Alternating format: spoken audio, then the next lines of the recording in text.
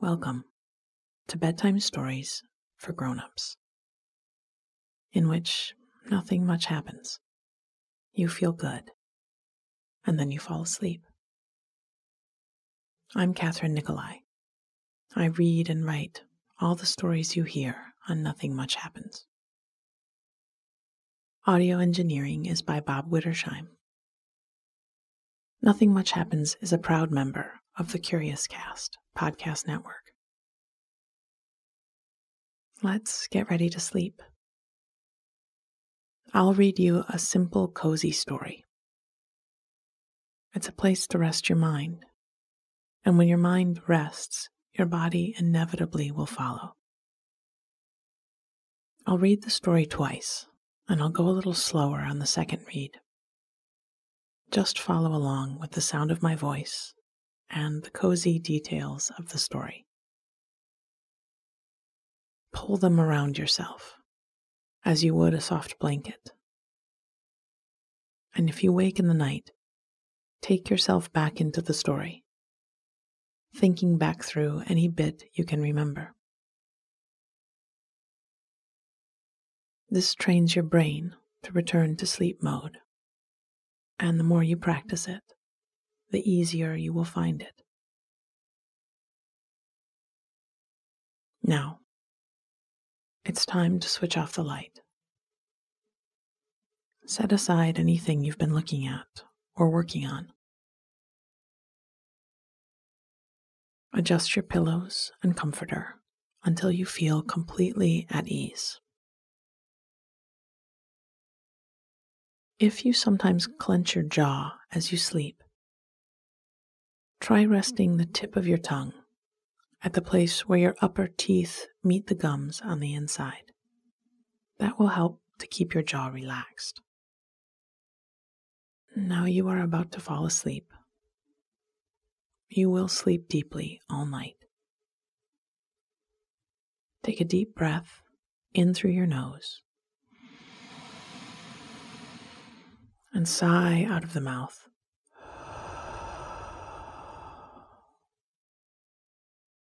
Again, breathe in and out. Good. Our story tonight is called Hearts and Flowers, and it's a story about showing someone what's in your heart.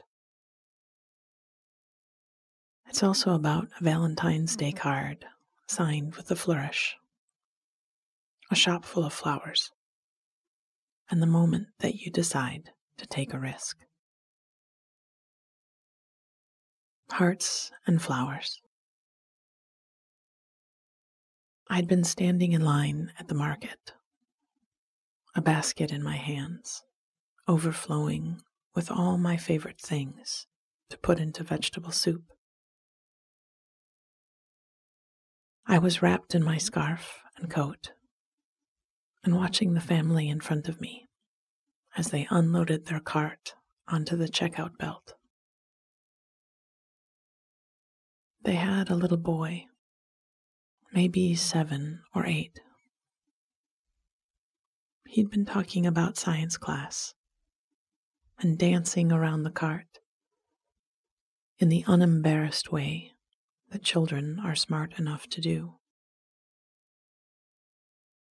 He stopped suddenly in front of a shelf of valentines, and I watched his face as he looked at the cards and candy. He looked like he was thinking hard. He picked up a box of those tiny candy hearts, the ones with messages printed on their pastel, chalky faces. He shook the box, and the hearts rattled inside. He peeked over at his dad, who was quietly watching from the register. He lifted an eyebrow, and the little boy tilted his head in a silent question and answer. His dad gave him a tiny nod and the boy slipped the box onto the belt beside a can of tomatoes and a box of spaghetti. The boy tucked his hands in his coat pockets and stood with back against the cart. I thought he might be planning just how and when and to whom he was going to give that box of candy hearts. I remembered those class Valentine's Day parties in elementary school. Paper lunch sacks taped to the edge of your desk, with your name in red crayon sketched out on the brown paper. And walking through the rows, dropping envelopes into the sacks, and a plate of cupcakes on the teacher's desk for after. I remembered the deliberation the night before, thumbing through the cards to find just the right one for that particular classmate, writing my name with careful curlicues and adding an extra sticker to the envelope. Would they notice? The family was packing up their groceries, and as the box of candy came across the scanner, the boy's father scooped it up and handed it to him. He slipped it into the pocket of his coat with a small nod, and his father turned back to the register with a smile on his face. As they pushed their cart out to the car, the smile went from his face to mine, and I put a box of candy on the belt with my own groceries, thinking that if that little boy could be brave with his heart, I could too.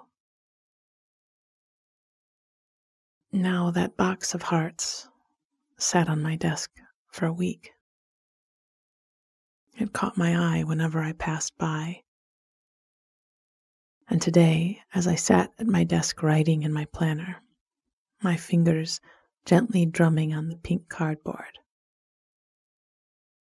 I looked out my window to see a delivery person standing on my neighbor's front step,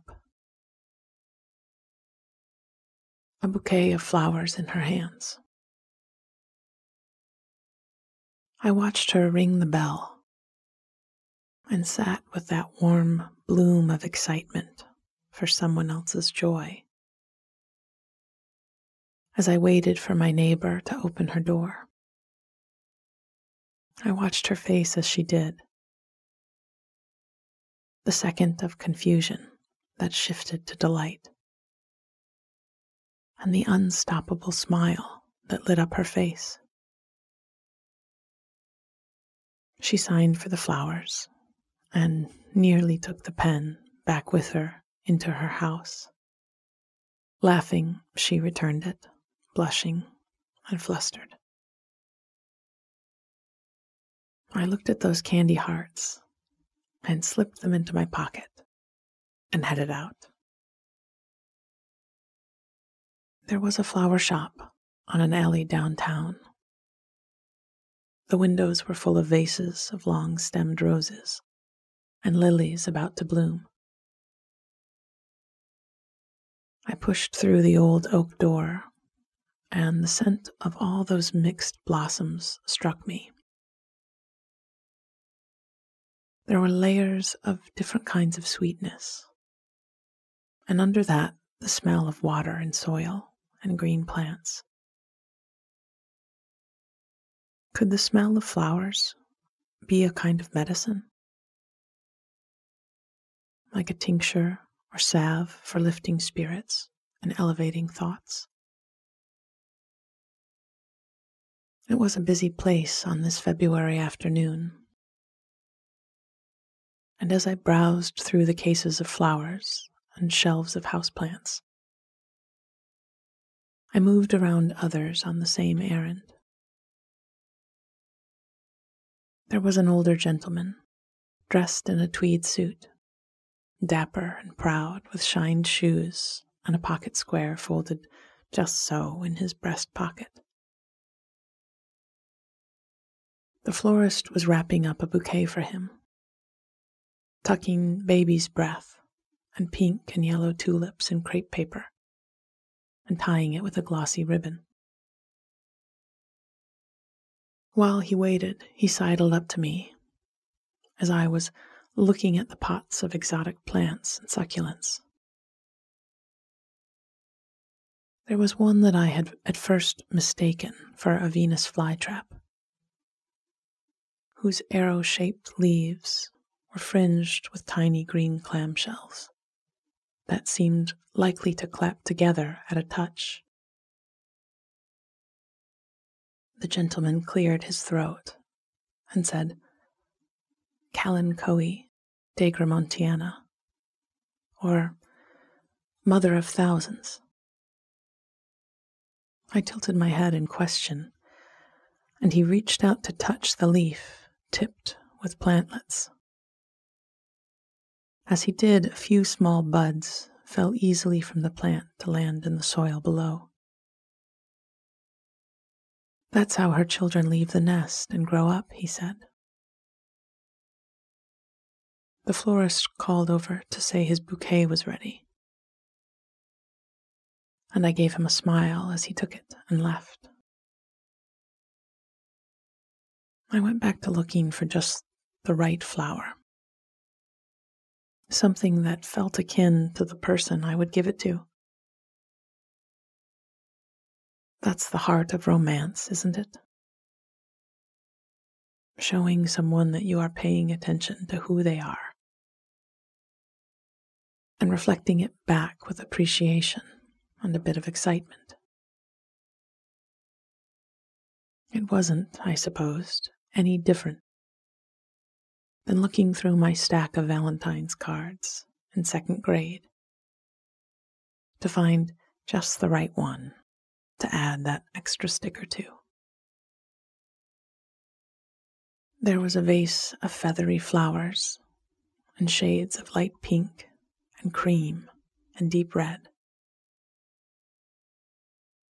They were a bit like a fern who had given up on being just green and bloomed in a lacy, soft plume. The florist caught my eye, and I asked for all of them, to be wrapped up in tissue and tied with a satin ribbon. This was no time for doing things by half. As I walked through the streets on my way to a particular stoop, I thought about the little boy dropping that box of candy in a paper sack taped to a school desk, and my neighbor opening her door, and the gentleman in the shop with his flowers. In love, we must risk some hurt,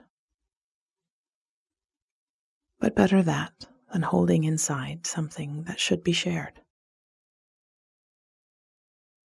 I stepped up to the door and made my heart brave and rang the bell. Hearts and flowers. I'd been standing in line at the market, a basket in my hands, overflowing with all my favorite things put into vegetable soup. I was wrapped in my scarf and coat and watching the family in front of me as they unloaded their cart onto the checkout belt. They had a little boy, maybe 7 or 8. He'd been talking about science class and dancing around the cart in the unembarrassed way that children are smart enough to do.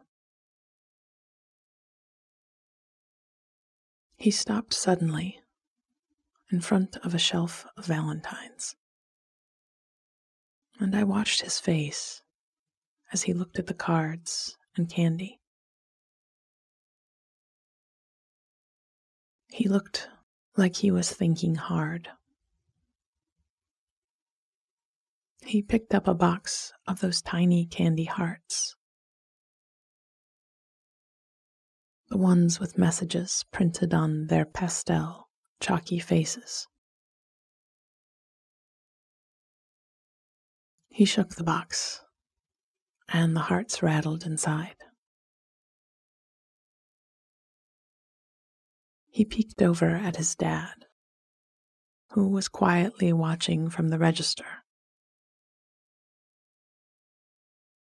He lifted an eyebrow, and the little boy tilted his head in a silent question and answer. His dad gave him a tiny nod, and the boy slipped the box onto the belt beside a can of tomatoes and a box of spaghetti. The boy tucked his hands in his coat pockets and stood with back against the cart. I thought he might be planning just how and when and to whom he was going to give that box of candy hearts. I remembered those class Valentine's Day parties in elementary school. Paper lunch sacks taped to the edge of your desk with your name in red crayon sketched out on the brown paper. And walking through the rows, dropping envelopes into the sacks, and a plate of cupcakes on the teacher's desk for after. I remembered the deliberation the night before, thumbing through the cards to find just the right one for that particular classmate, writing my name with careful curly cues and adding an extra sticker to the envelope. Would they notice? The family was packing up their groceries, and as the box of candy came across the scanner, the boy's father scooped it up and handed it to him. He slipped it into the pocket of his coat with a small nod, and his father turned back to the register with a smile on his face. As they pushed their cart out to the car, the smile went from his face to mine, and I put a box of candy on the belt with my own groceries, thinking that if that little boy could be brave with his heart, I could too. Now, that box of hearts sat on my desk for a week. It caught my eye whenever I passed by. And today, as I sat at my desk, writing in my planner, my fingers gently drumming on the pink cardboard, I looked out my window to see a delivery person standing on my neighbor's front step, a bouquet of flowers in her hands. I watched her ring the bell and sat with that warm bloom of excitement for someone else's joy as I waited for my neighbor to open her door. I watched her face as she did, the second of confusion that shifted to delight, and the unstoppable smile that lit up her face. she signed for the flowers and nearly took the pen back with her into her house. Laughing, she returned it, blushing and flustered. I looked at those candy hearts and slipped them into my pocket and headed out. There was a flower shop on an alley downtown. The windows were full of vases of long-stemmed roses and lilies about to bloom. I pushed through the old oak door, and the scent of all those mixed blossoms struck me. There were layers of different kinds of sweetness, and under that the smell of water and soil and green plants. Could the smell of flowers be a kind of medicine? Like a tincture or salve for lifting spirits and elevating thoughts? It was a busy place on this February afternoon, and as I browsed through the cases of flowers and shelves of houseplants, I moved around others on the same errand. There was an older gentleman, dressed in a tweed suit, dapper and proud, with shined shoes, and a pocket square folded just so in his breast pocket. The florist was wrapping up a bouquet for him, tucking baby's breath and pink and yellow tulips in crepe paper and tying it with a glossy ribbon. While he waited, he sidled up to me as I was looking at the pots of exotic plants and succulents. There was one that I had first mistaken for a Venus flytrap, whose arrow-shaped leaves were fringed with tiny green clamshells that seemed likely to clap together at a touch. The gentleman cleared his throat and said, Kalanchoe Dagramontiana, or Mother of Thousands.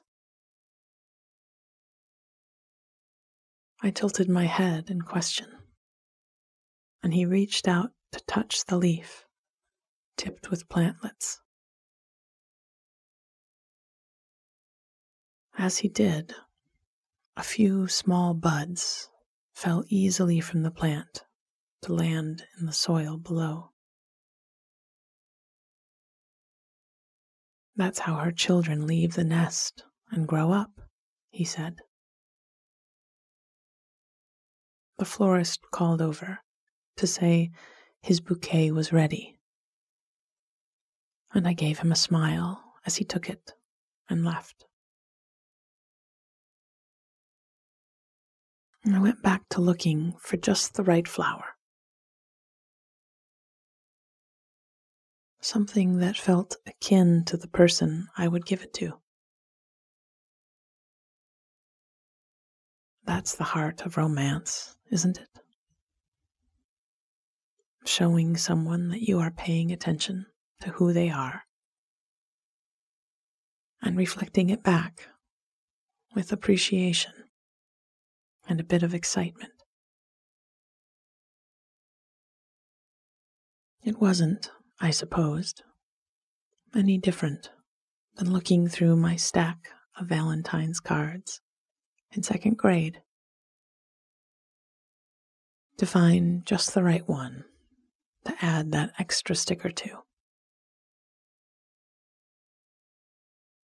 There was a vase of feathery flowers in shades of light pink and cream and deep red. They were a bit like a fern who had given up on just being green and bloomed in a lacy soft plume. The florist caught my eye,